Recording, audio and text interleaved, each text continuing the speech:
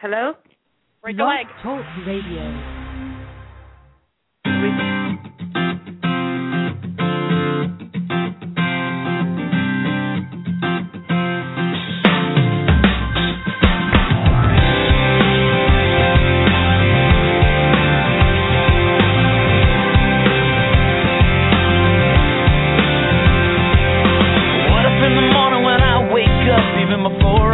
My coffee cup, I said, thank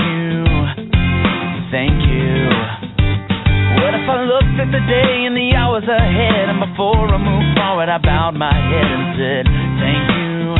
Oh, I said, thank you.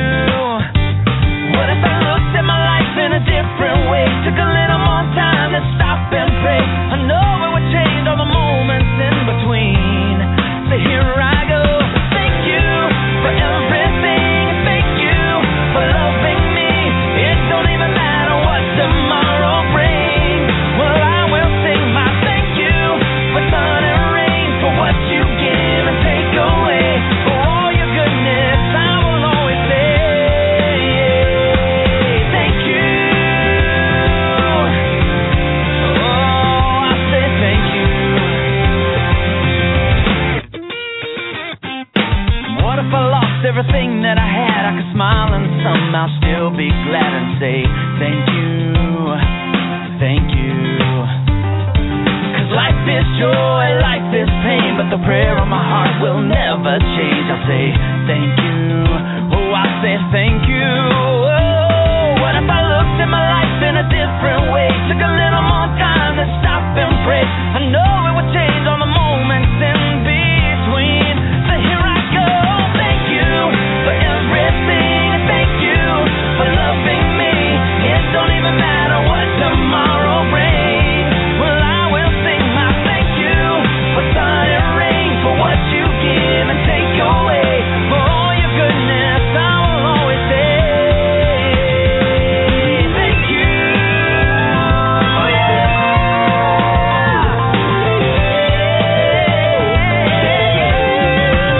We'll sing my thank you for everything. Thank you for loving me. It don't even matter what tomorrow brings. Well, I will sing my thank you for sun and rain, for what you give and take away, for all your goodness. I will always say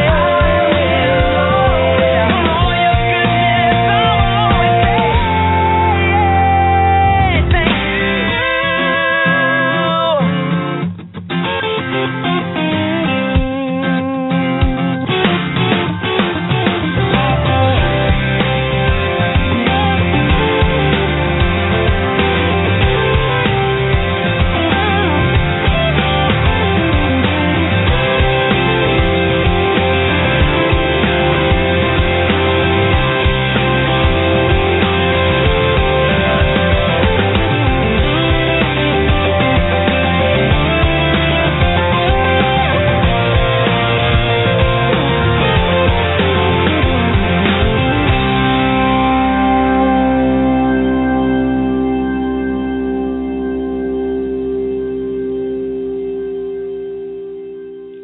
Good evening and welcome, everyone. This is T Love, your host here at Energy Awareness Radio. I am a Reiki Master and Certified Sound Therapist with a private practice in Sussex County, New Jersey, where we are streaming to you live as we do every Wednesday evening at 6 p.m. Eastern Time.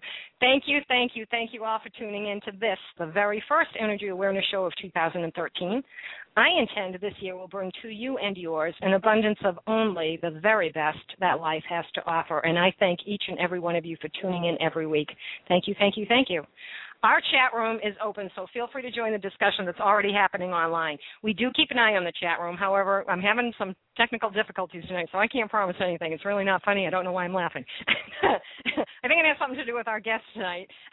It took so much effort to get this show together. I just kept getting bounced out of the system, and I think it has to do with the person that we're going to be speaking about. But go ahead and post your question on into the chat room, and if I can get to it, I will certainly pose the question to our guest. If you are on the go and you cannot continue to listen online, you can call us directly, by dialing 347-202-0227 and listen via phone. But please, when you do, be sure to use Bluetooth if you're driving about. We're kicking off this new year with a most wonderful guest tonight, Dr. Sheree Silver, who is a psychic and medium sensation. Dr. Silver is based in St. Augustine, Florida, and she's guided thousands of people through problems in their lives, loves, and careers. And she's reached beyond to help them reconnect with loved ones who have passed on. She has a PhD in metaphysical philosophy and is a certified hypnotherapist, Reiki master, and author of A Voice from Heaven, which is the book we will be discussing tonight. Dr. Silver is recognized everywhere ever since she appeared on the reality show Wife Swap, and then won a subsequent Viewer's Choice contest to be one of the families featured on their 100th episode opposite Mr. Heen, who just happens to be the dad of Balloon Boy. You remember that story from 2009, the kid that wasn't in the hot air balloon, but everybody thought he was. Dr. Silver has appeared on The Larry King Show, Entertainment Tonight, Geraldo, Greta Van Susteren, and CBS Morning News, as well as Good Morning America Now, and a variety of radio broadcasts. And she's here tonight, and I'm so grateful that she's able to join us. Good evening, Sheree. Thank you so much for joining us. How are you being this evening? Oh, I'm wonderful. It's wonderful to be here. There's a lot of energy. I know that you're feeling it. There's a lot of energy. Well, anytime you talk about heaven and you bridge the gap between that world and this world, they're very excited on the other side and very excited to make contact with us. So, it wouldn't be regular if we were just talking about something that happens in this world. So it's normal for there to be a lot of energy. Oh, my goodness. Just putting the show together was crazy. It never takes me as long as it did, and it was just so funny, and I kept thinking the main character, I shouldn't say character, the person in the book that you, well, maybe it is a character. You've heard of Poppa, the main character in the book, Poppa. I swear he had something to do with this, but, we don't know that for sure, so, thank you, Poppa. But let's start with a little bit of background because, I've read your book, so I'm familiar, but a lot of people might not be familiar. So why don't you tell us, a little bit about your background, how you came to do this work? Okay. With the work itself, when I was 3 years old, Papa's wife, my Nana, she passed on, and I was 3 years old. I knew nothing about anything. All I knew that she was wonderful, and I loved her. I saw her every day, and all of a sudden she disappeared. And to a 3-year-old, that was very, very dramatic. She was gone. I was devastated. I didn't understand gone. I didn't understand where she was. All I knew is I felt the loss of her so deeply. And one night, she came to visit me. She sat at the end of my bed. She was there in full form. She sat at the end of my bed, and she said, I love you. I'll never leave you. I'll always be here for you, and you can count on that. And I ran into my mother's room, apparently, and I called my mother a liar. I woke her up. I said, you're a liar. Nana hasn't died. She just came to visit me. And, my mother didn't know what to do. She didn't know what to say. And from that point on, I was aware. I was awake. I had bridged the gap very early. So the sensitivity level and the feelings that I had were very strong because I always knew that we weren't alone. And so for pretty much my whole childhood, I was made fun of for being too sensitive. Now I get paid for being sensitive. But well, there you go. It worked out. Yeah, but basically, so my world, very young, was exposed to things that other people, I read books, I studied.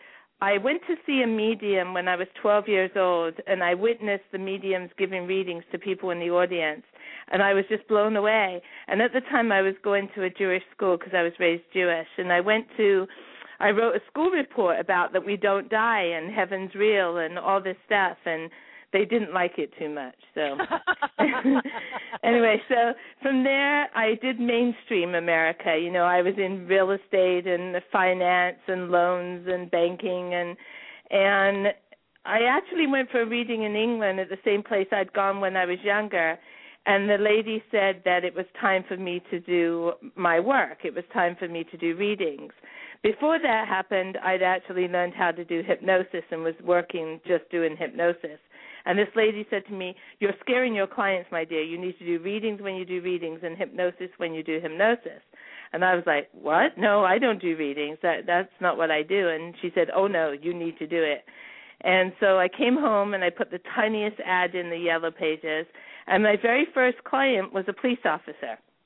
And so it was very challenging, and I continued in my work, and I did both, and then I learned Reiki in '87, and I continued with everything I was doing. And my grandfather was very open to metaphysics. He was very interested in it, but we didn't really talk much about it. He was one of those grandfathers that came to visit us, and he lived in New York, and we lived in California at the time. And one day we went to the mall. My mother was walking off with my father, and they were shopping and everything, and we were standing there, and I knew he was getting close to the time that he'd be leaving, because he was older, and I was moving to Colorado. And I said, Papa, I said, when you go to the other side, you'll have to tell me what it's like. And, I was just kind of joking, really, and we were just talking about it, and I asked him why he never remarried. He stayed single from my grandmother dying for 40 years, and he said, when you've got the best, why have anything else? And that's sweet. Yeah, so he was very dedicated to her, very much loved her. And anyway, so I didn't think anything of it, and he did pass on.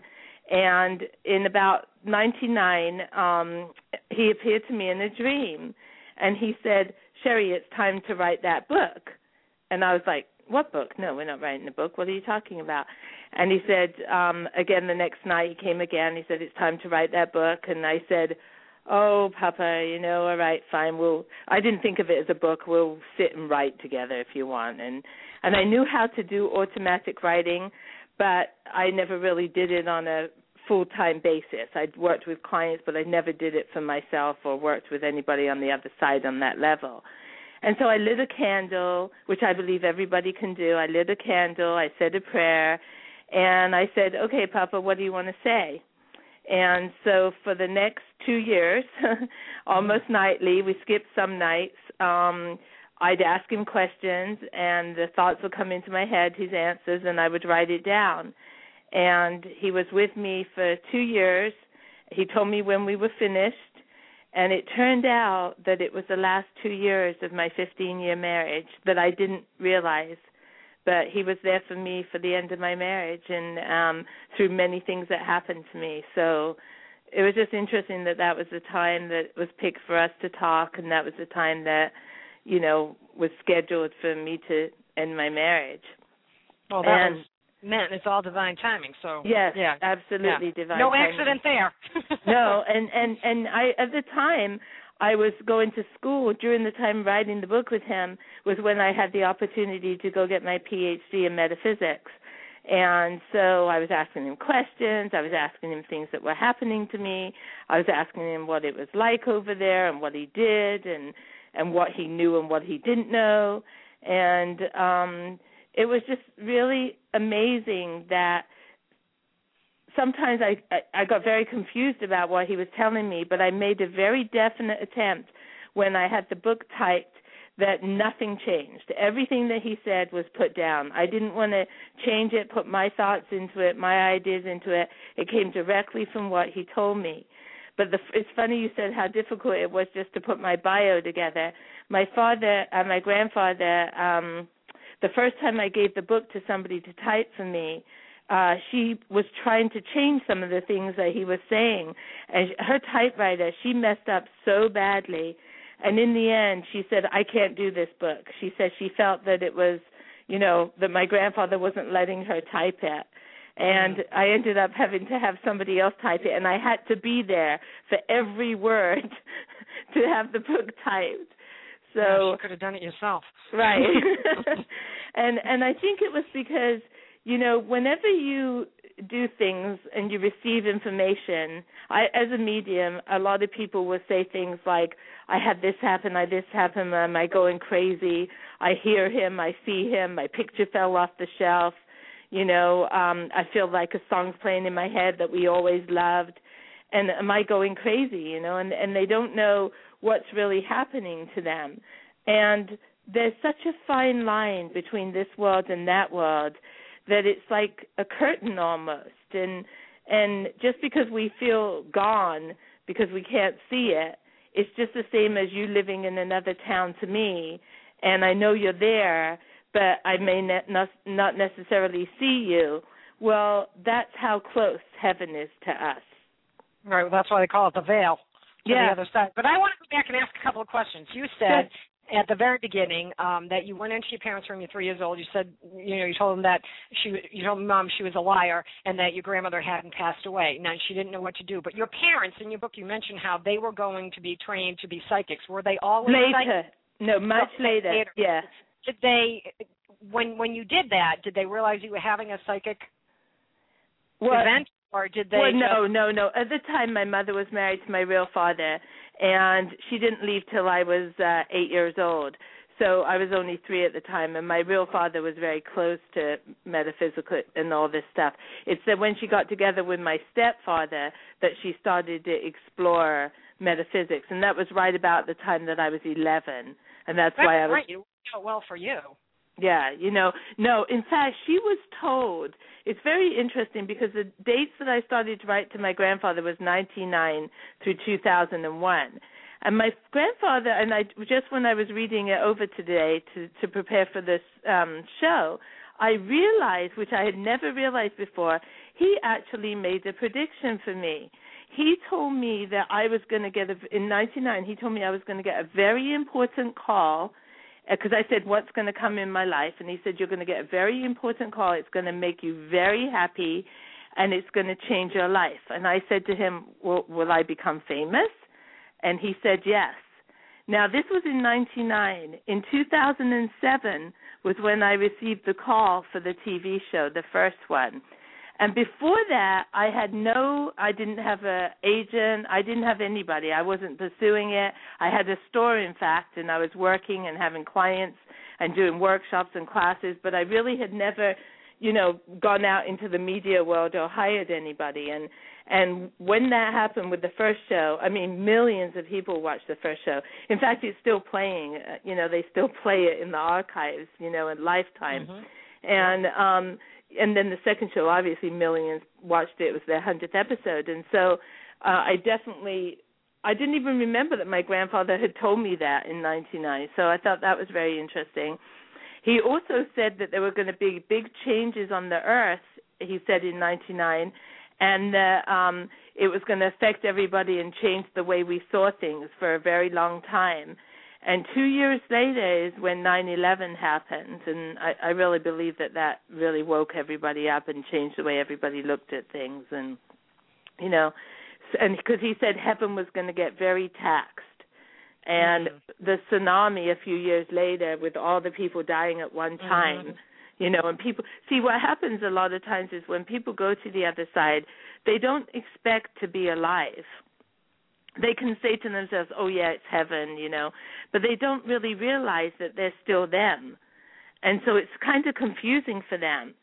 So even the people on the other side that want to help people prepare to go, if you're not expecting what happens, you're very confused. Okay. It's like you say, have you lost somebody close to you? Oh, yes. Right. And your perception of what happened to him, right? My perception? I think they go on the other side. As far as I'm concerned, they're still here. There is no other side. Exactly. So they're in their space, but they're still with you. Right. Yeah. Oh, exactly. Absolutely. Yeah. Mm-hmm. Right. So, but the natural thing is to believe like they're instantly happy. And the thing is, what I've seen in my medium work is they're not instantly happy, especially when their loved one that they love here is grieving very intensely. It's very hard for somebody, would you be really happy if your child is hurting? Would you be really happy if your wife is devastated and she can't even leave the house? I mean, love doesn't die because we leave this world.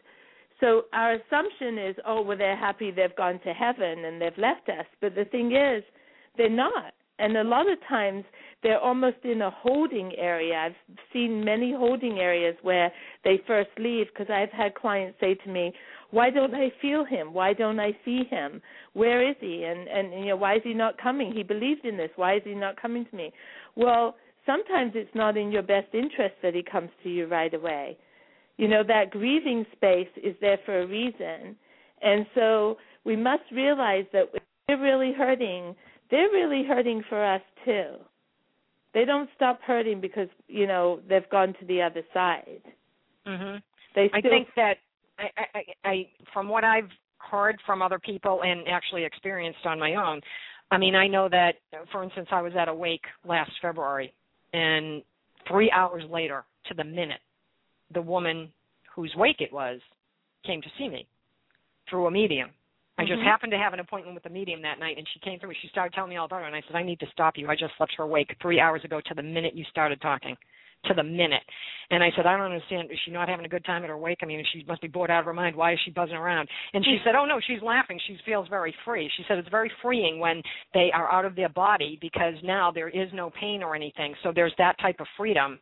But, yeah, they still can, they of course know what we're doing over here, and I'm sure they're going to feel for, they hurt for us because we're here, but I think they also probably, feel like, okay, I'm on this side, and they're free from their pain, but they can also help us from there, even though they're not with us in the physical.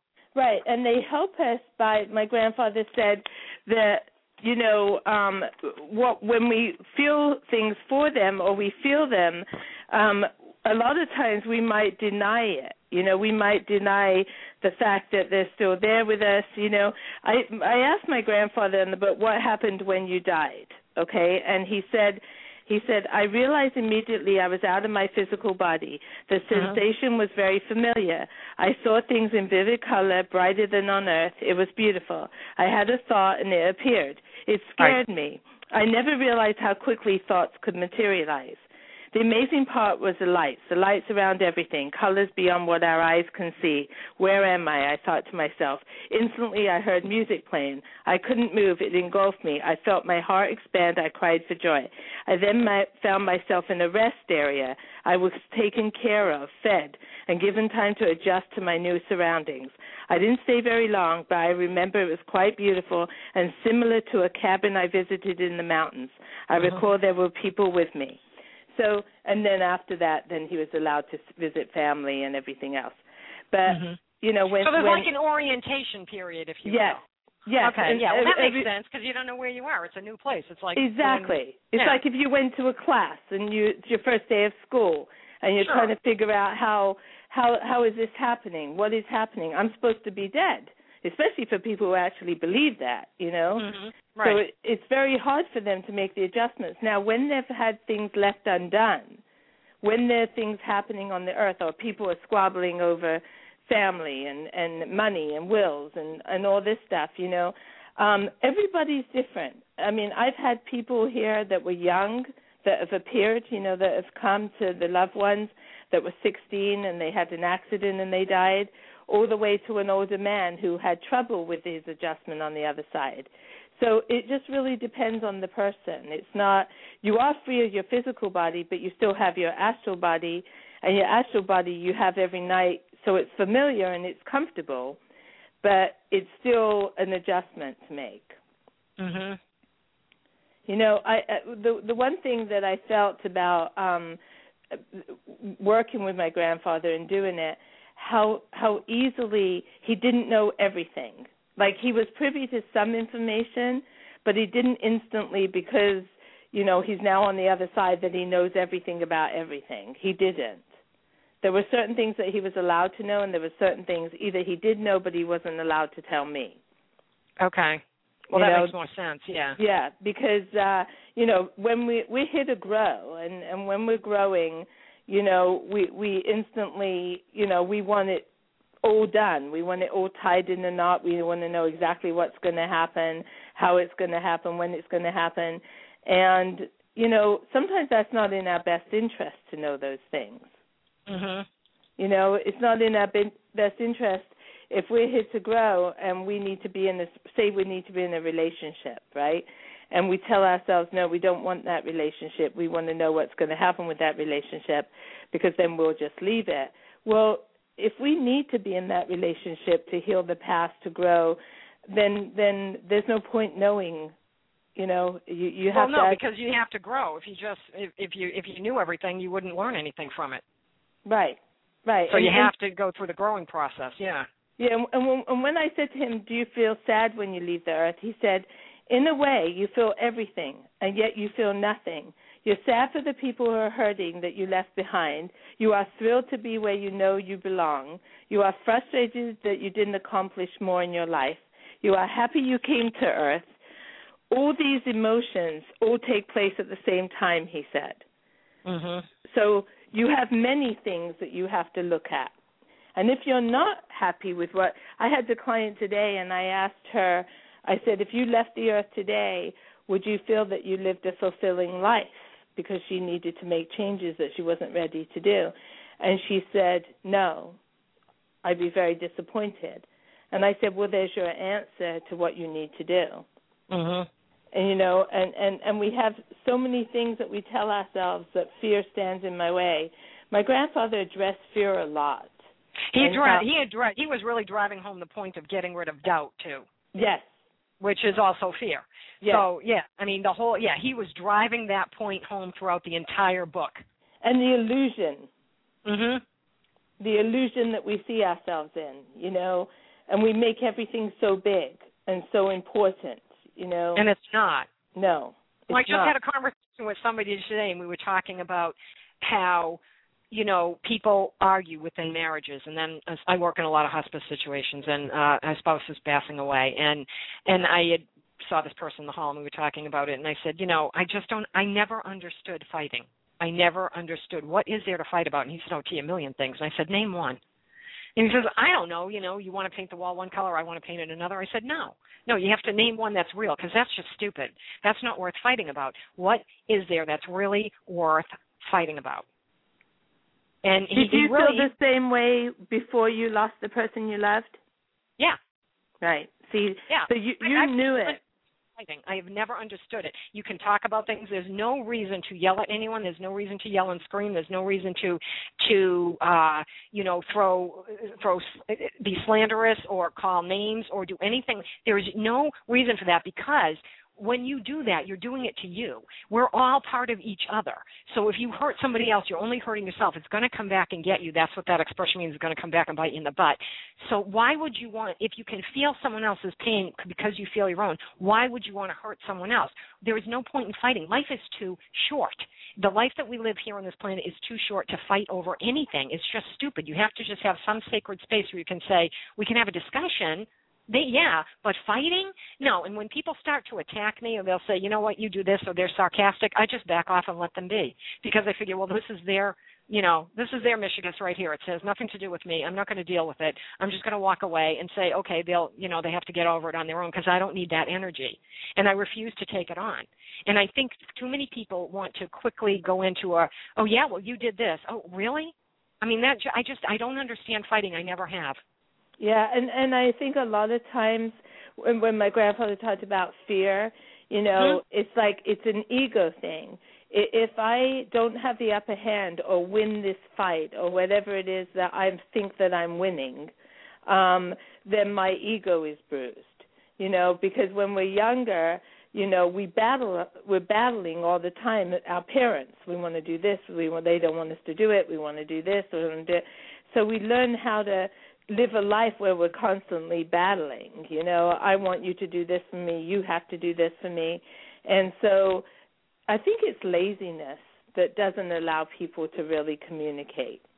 It's much easier to turn around and say, oh, well, I want to do this, I don't care what you want, you know. And I think part of growing up, and that's we're supposed to be able to grow up, I actually had a situation on the holidays where one person said to me, I don't want to go because she's going. I mean, and these are grown adults, you know, and I'm not going to go because, and here they're both people that I'm close to, and it's like, oh my God, are we really doing this? Are we still in high school? Are we still saying, you know, it's not like you have to be right next to the person. You can dance on the other side, you know, and but we do have these attachments to people, and I think that's because of reincarnation, actually.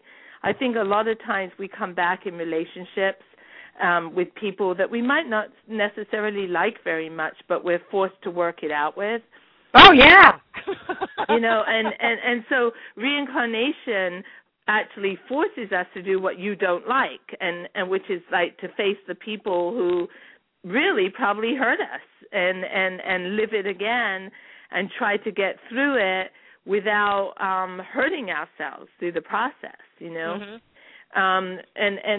many teachings talk about reincarnation. In fact, the Bible actually had reincarnation in it. My grandfather talked about it in the book. And there's all studies now that prove that, when children, like what happened in Connecticut, die at a very young age, you're like, well, what did they do? Why would they leave the earth so young, what point is it for that? 7 years, 8 years? How could they have had a full life? Obviously they didn't. And my grandfather addressed it in the sense that sometimes we see people leaving as a bad thing, but really their soul grows tremendously, not only in this world, but in the other world, too. We don't stop learning because we leave this world. We certainly can't take any of the money with us, and we can't achieve on the level financial that we put so much emphasis on in this world, but we certainly continue to grow. And that goes in line with what Lorna Byrne, who wrote the book A Message of Hope from the Angels, she was on the show in November, and she was talking about just those types of instances. Now, it was before the Newtown, Connecticut shooting, but there have been an awful lot of incidences like that recently. And she was saying, when people are coming in, when we're coming in, our soul knows exactly how long we're going to be here. And we know if we're going to be a miscarriage. We know if we're going to be a stillborn. We know if we're going to have a short life. That's our journey. We chose it. She sees angels every single day. She has since the time she was a child. And she said, we chose this. She said, but, it's hard when it's children, and it's darn hard when it's children. Right. It's darn hard. Nobody wants to believe that part of it, that they could have chosen this and there's a reason for it. But I really believe there's a reason for every person being here, for every person leaving, and that we all chose our journeys. And I don't think anybody, a lot of times people will say they left early. I don't think so. I think we all leave when we're supposed to leave. Your number's up, your number's up.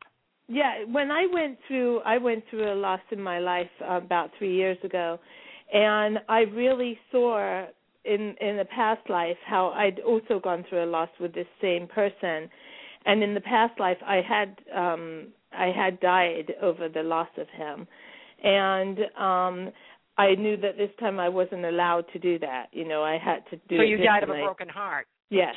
Yeah. Okay. Yeah. And so, and I had a different grandmother on my father's side, who, when her husband died, she was totally an invalid.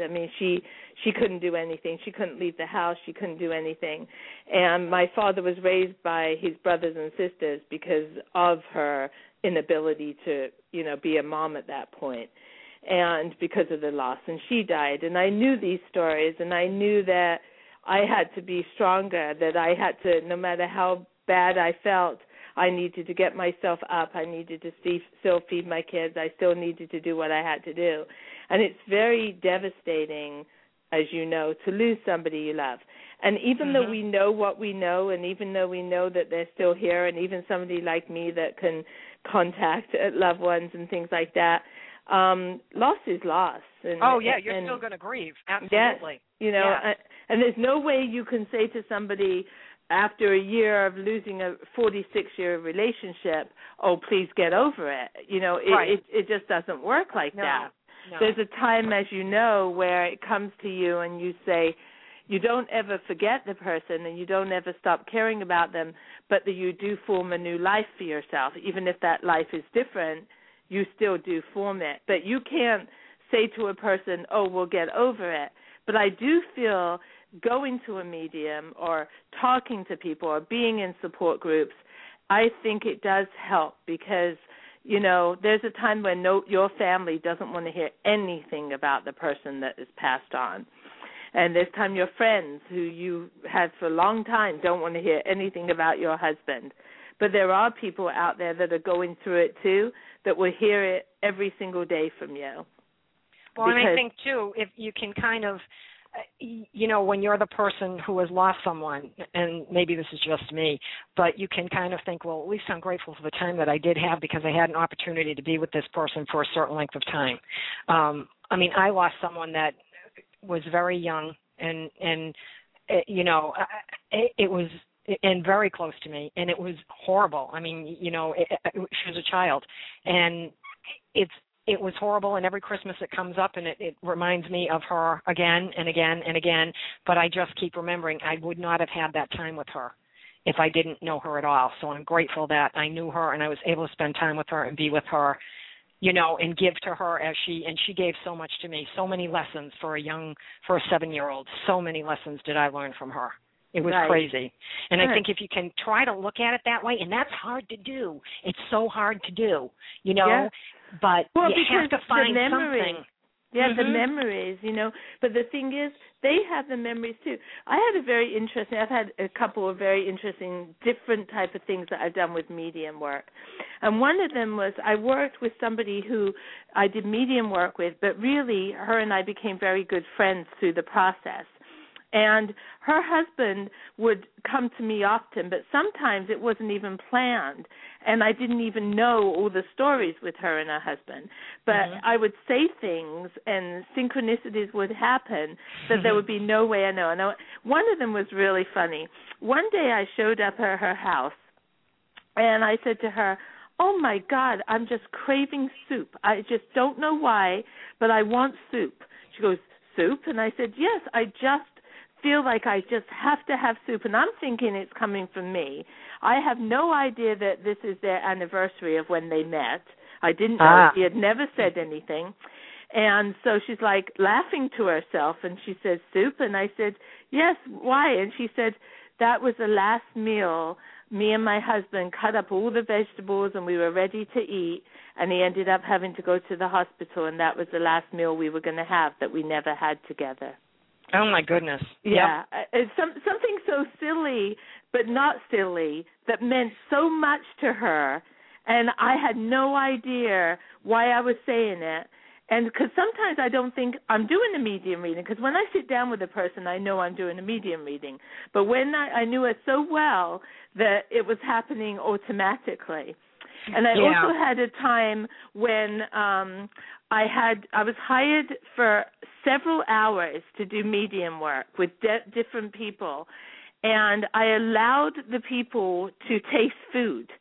One of the entities that wanted to come through to give me a message wanted to try certain foods that he missed, but he couldn't have it there. He wanted to try it through me. And I thought, well, I've never done this before, but okay, I'll try it, you know.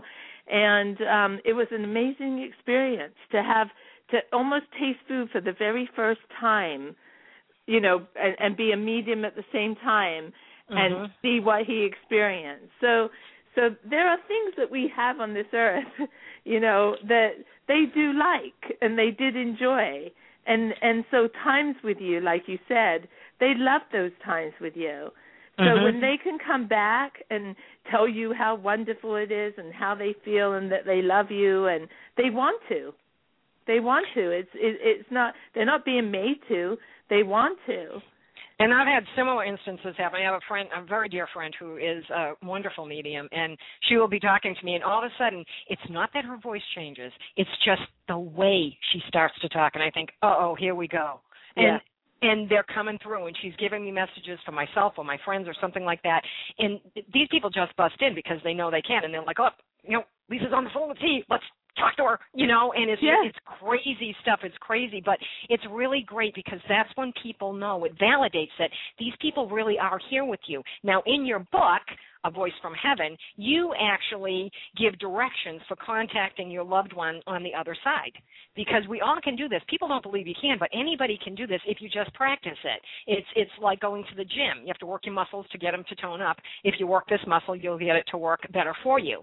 So you offer this in your book, which is wonderful, because people actually can begin to do this themselves, and they, you know, go to a medium and have it validated, but they can actually do this themselves. And was that something that you decided to put in there, or did Poppa tell you to do that? No, at the end he told me to do that. And the reason I also felt that it was important is because sometimes we have these ideas and thoughts, but we deny them and we say they're silly. And if we tell anybody else about them, they certainly, you know, in the olden days, people like you and I might have got locked up, you know. Oh, yeah. The nice I'm sure lunatic I was. asylum. I'm surprised I haven't been yet. I know. It was a really amazing thing when for the wife swap thing, when I was on wife swap, they send a psychologist out to evaluate you, and before they let you go on the show, and several hours, the therapist is with you and your family and the children and everything. How did you get on the show? Well, exactly. So when he's evaluating me and everything, and he said, okay, you're normal, you can get on the show.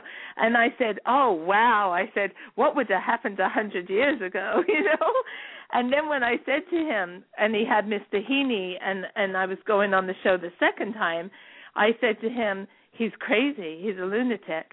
And he said, no, he's not, he's just eccentric. And I said, no. He goes, no, I've evaluated him. He's not crazy. He's just eccentric. And I said, oh, okay, all right. But yeah, they gave me a good standing that I was sane. So that was nice. Hey, most people don't have papers saying they're sane, so you're doing better than most of us. Well, yes, get those papers if you've been evaluated. What do you feel is probably the most important piece of information that Poppa gave to you? I think, I feel that he helped me know that having fear was illusionary, and the not moving forward with my life because I was afraid to fear was never going to go away unless I faced it. Nothing I could have done would make fear go away until I faced the fact that I was unhappy in my marriage and that I just couldn't stay married anymore. And even though my children were young, they were 3 and 6, I just knew that I just couldn't be with this man anymore, but I was so scared to leave him. And my grandfather gave me the courage to know that until I did it, I wouldn't know how I felt. I would always wonder, but I would never know how I felt. And I can honestly say, even to this day, and it's been many years, it was 2000 when I separated, and 2001 when I got divorced, there's been no day in my entire life that I've ever wished I was back with him. Never. That's really beautiful, because he was able to give you the faith and the trust that you needed because he was there. So when people are doing the exercise that you give, which really it's not that difficult an exercise. Do you want to talk about that? Yeah, I mean, when we're talking about connected to our loved ones, whenever you have an intention, and that's I think Wayne Dyer wrote a whole book about intention. Mm-hmm. When you have an intention about something and you want to do it, then you've set the stage for the beginning phases of that person wanting the same thing. So having the intention of wanting to communicate is a big part of it.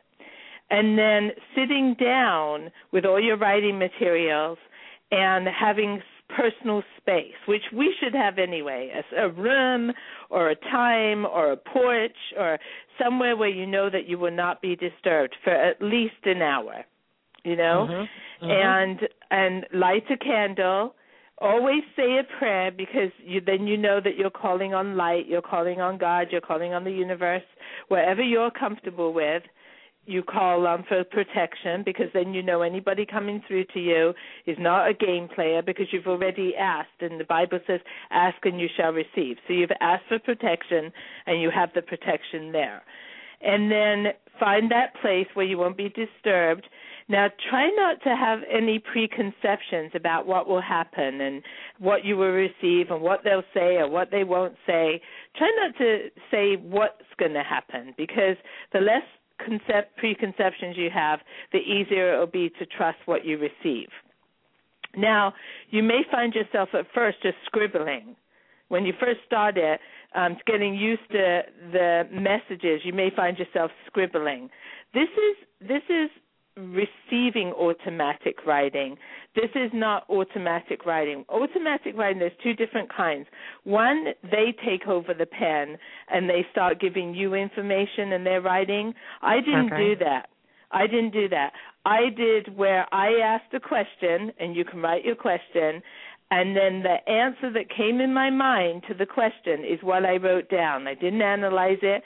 and I wrote it down. But when you begin, when you start, you may feel energy, in your hands and your arms. That's because the thoughts come very fast when you start to write it down, the answer you receive. So you may feel energy in your hand. That's normal because you're receiving it. Just take the deep breath. And at first, like I said, they may feel like it's scribbling or you're saying nothing that really makes sense, but just keep with it. Keep asking your questions and have a whole list of questions that you would like to ask or things you'd like to talk to this person about, and allow those thoughts to come and write it down. Okay? Well, now let me ask you this.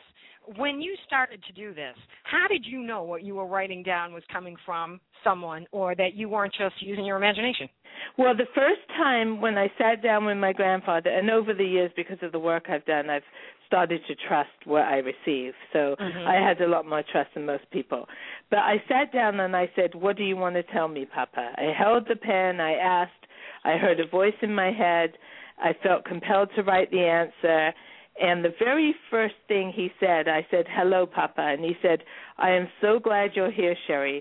There is no separation. The veil is an illusion. Life and death are the same. Time is not real.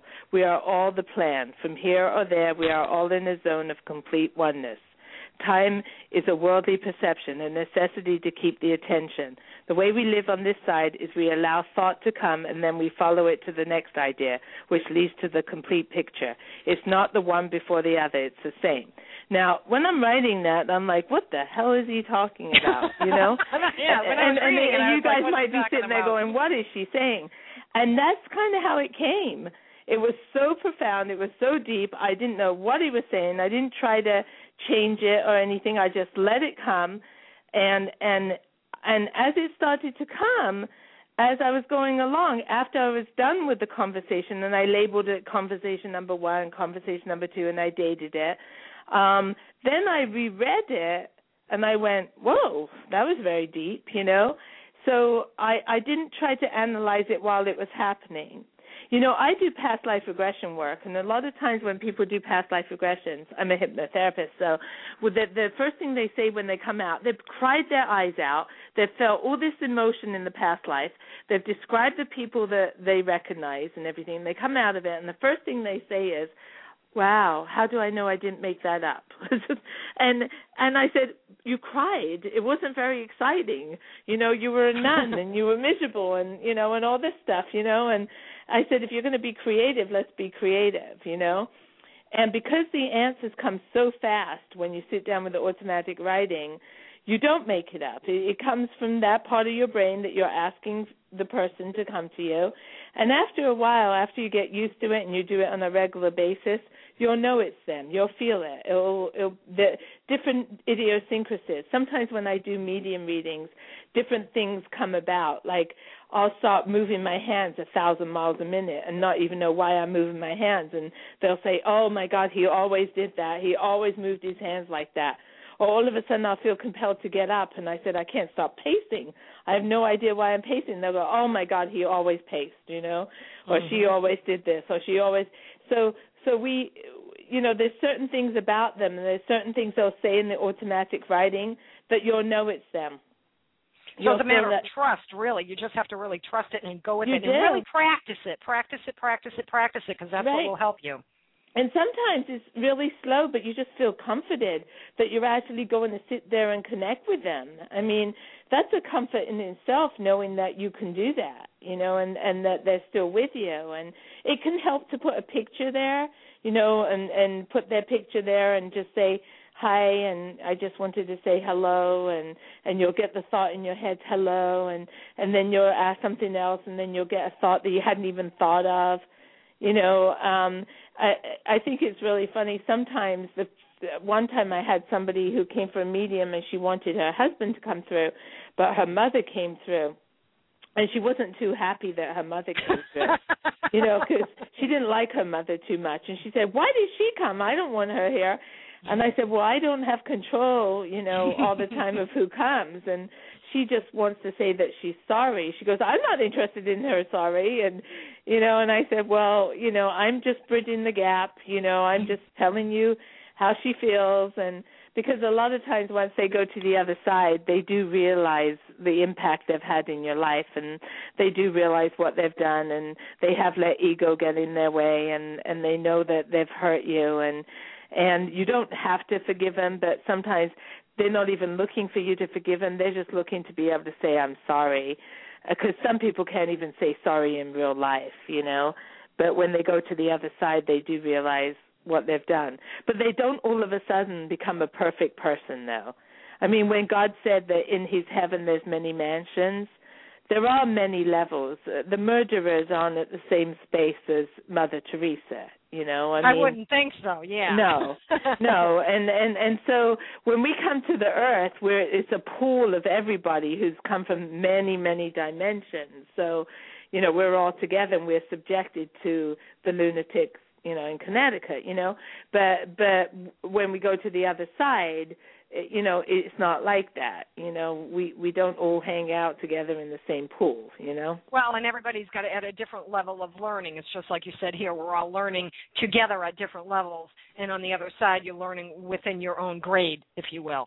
You know, you're not going to first grade with high school. So, you know, here it's first grade high school and college and PhDs and masters and everything. And up there it's like, this is elementary school, this is, you know, middle school, this is high school. And the lessons are different because, you know, when you think about, there was a great guru called Yogananda, and Yogananda taught a lot about the other side and heaven, and he said the more you can work in this life with meditation and prayer and connect with the astral world, the more you can, like doing even the automatic writing and connecting with people in the astral world, the easier it will be for you, and the more you'll see how illusionary this world is. And you won't be so attached to your so-called problems, you know. They'll be lifted. That's why meditation is so important in learning how to, you know, get out of yourself and be able to see something from another perspective. You know, we are souls. We are souls having a physical body. And I know people say that, and they really, really understanding that and working with the soul part of you and fulfilling your soul purpose and connecting and knowing what that is through meditation can really make this a much more enjoyable place to be. Yes, and so many people say, well, I'm just too busy, or I don't have time, or I can't meditate, or it doesn't work for me because everything's constantly coming into my head. Well, that's very normal. That's going to happen when you first start to meditate. That's going to happen when you've been meditating for 20 years. Absolutely. If it's a heavy day and lots of things are happening, it's hard to get out of your head. But even sitting and allowing yourself to do it. There's one other thing I want to mention because it's very strong when I do medium readings, is addiction. I want people to become very clear about this because when you have an addiction, when you have an alcohol addiction or a drug addiction, and that addiction you die from, you don't necessarily get rid of that addiction by dying. You do have to come back in another life and work through an addiction again. So to think that you've escaped it by, I'll just do what I want in this life and it doesn't matter and then I'll die and it'll be over. No, it's not. I've had so many instances where people have come back and their addiction. Think about ghost tours, and they do alcohol ghost tours now, you know, where they allow spirits to drink the alcohol. I mean, come on, you know. I mean, so there's no escape with addictions. And just like there's no escape if you hurt another human being and you have to come back and work it out with them, you know. Right. So believing that somehow it doesn't matter and you can do what you want, it's not like that. Your soul would be so upset if you died from your addiction that your soul would want to come back to get free of it again. And so many do, you know, because once they have the addiction, and the reason why I said bummer is because there are so many people I know that think that, well, you know, once the person died, clean slate. Yeah. No, it doesn't work like that. Yeah, no. And that's why they say, I was born into alcohol. Yes, you were. And there's a reason that you have the gene of it. The gene of it is because you had it before, and here's your time this time to overcome it. That's why programs like AA that are free, and people who spend endless hours giving of themselves to help people I mean, take advantage of things like that, take advantage of things that allow you. In fact, we're really supposed to be free of all attachment. Our ultimate spiritual growth is to be in this world but not, of this world, to be able to look at something like you said and not be so attached to it that you believe somehow that you have to hurt it or you have to push it away or rude to it or whatever, So our involvement as a soul is to be able to grow. And growing is admitting to yourself where you really aren't being true to yourself, you aren't being true in your life, you're not being true in your marriage, you're not being true with your friends, to really be honest and be honest with yourself. And if there are things that you need to let go of them. Let go, get the help, do what you have to, because, ultimately you are going to go to the other side, and ultimately you are going to face whatever it is that you think you're running from right now. Yeah, that's not a good thing if you're not doing well right now. You might as well try to clean up your act. Your last entry was March 13th, 2001. Right. Have you had any dialogue with Poppa since then? Do you still speak with him? No. It just left. It left, and it was like I really didn't need to. I mean, different times that I talk about the book or I lecture, I have the book there, I feel his presence. And I feel him saying, hey, let's do it, it's time or whatever. But no, I don't do any automatic writing with him anymore. And I haven't felt the need to. And that's just like when you finally heal from the death of somebody, you still think about them, but you're not so attached that you're not living your life, We had that time, we had the time on the earth, we had the time when we were writing the book, and maybe I'll feel him even more now that I'm doing even more work. But no, I didn't. And it was very fascinating when I did find out that synchronicity, that he actually said what was going to happen to me. My mother was told many years ago when she was going to the Spiritual Society Great Britain that your oldest daughter was going to be a very well-known psychic. And she never told me about it. She never told me at all. And when I got on the TV show the first time, she said, oh, I knew that. I was told that you were going to. She never told me. Probably thought if she told you, she might actually end up spoiling it. So that was probably good. Maybe. That she didn't do it. I cannot believe our time is nearly up. It went by really fast, Sheree. But before we go, I don't want to sign off yet. I want you to be able to tell our listeners how they can find out more about you and your work. And I know they can get your book at your website, Sheree, Sheree, Silver, SILVER.com. But go ahead and tell us anything else that you need to tell them so that they know how to find you and find out more about you. I'm like I said, I have a website. I'm also StAugustinePsychic.com. That's St. Augustine. If you don't remember my spelling, St. Augustine is the town I live in.com. And also I do, as she said, I do hypnosis, I do readings, I do phone readings, I do medium readings, I do past life regressions. I do lectures and workshops depending on what's going on. And anything I can do to help in this field, I love, and I'm constantly growing myself. So, don't ever think there's an end to this. It just keeps evolving deeper and deeper and deeper. It's like the deepest subject I've ever known. And all of it is on your website. You can find all that information there and just click on anything to find out more. And listeners, we need to spread the word. If you enjoy what you hear on Energy Awareness Radio, share it with your friends. Send the link to the show so they can be made aware of all the wonderful things that are offered on this program.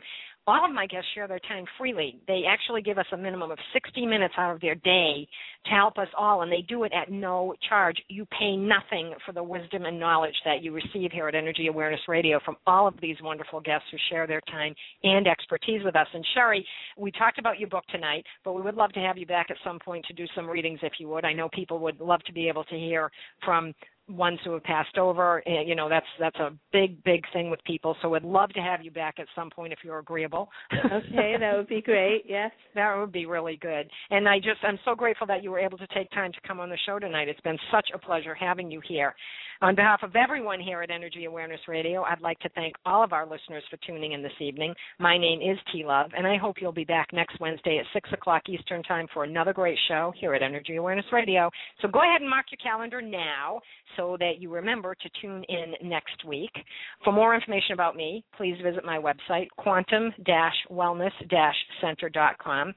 There you can find an archive list of past shows, the lineup for upcoming shows, as well as information about other upcoming events that I'll be hosting throughout this coming year. Don't forget to follow me on Twitter at NRG Aware Radio. That's at NRG Aware Radio. I am your host, T Love, here at Energy Awareness Radio, intending you and yours a wonderful new year that is abundant in only the best of life's offerings. I look forward to hearing from all of you, and thank you all for your continued support. Take care, stay well, and remember, living from your heart is quite easy. You need only give thanks to do so. Have a great week.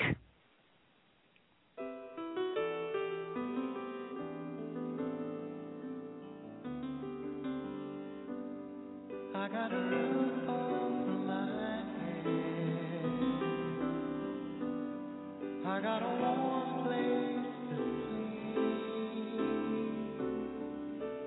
Some nights I lie awake counting years instead of counting sheep. I got a heart that can hold love. I got a mind that can think. There may be times when I lose the light and let my spirit sink, but I can't stay depressed when I remember how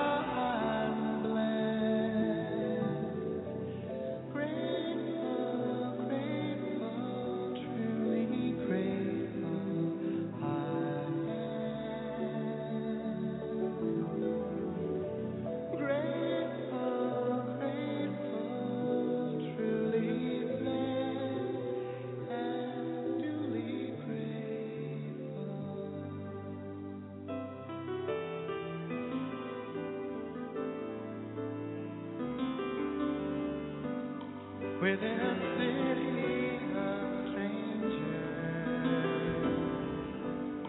I got a family of friends. No matter what rocks and brambles fill the way, I know that they will stay until the end. I feel a hand holding my hand. It's not a hand you can see, but on the road to the promised land, this hand will shepherd me through delight and despair, holding tight and always